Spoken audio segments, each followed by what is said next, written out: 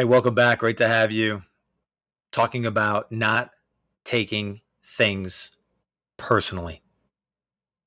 Agreement number two, I have a devotional out on YouVersion, The Four Agreements, based on the popular book by Don Miguel Ruiz, The Four Agreements.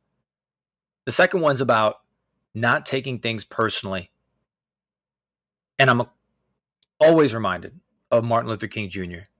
when it comes to this, of what he went through during that civil rights movement, what his family went through,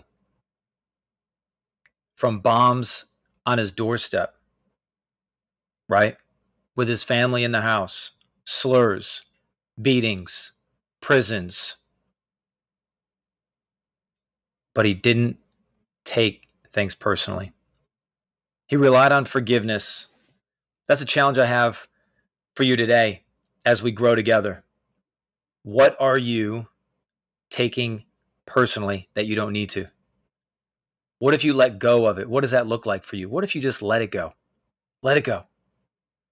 Taking things personally, whether it's words, whether it's actions against you, on you, in your business, colleagues, or coworkers.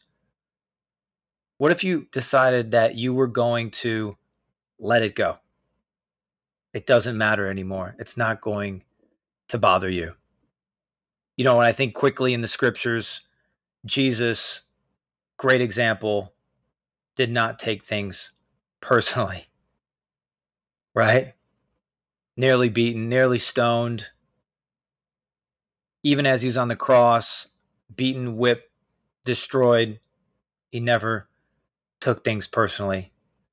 Instead, he said, "Forgive them, for they know not what they do."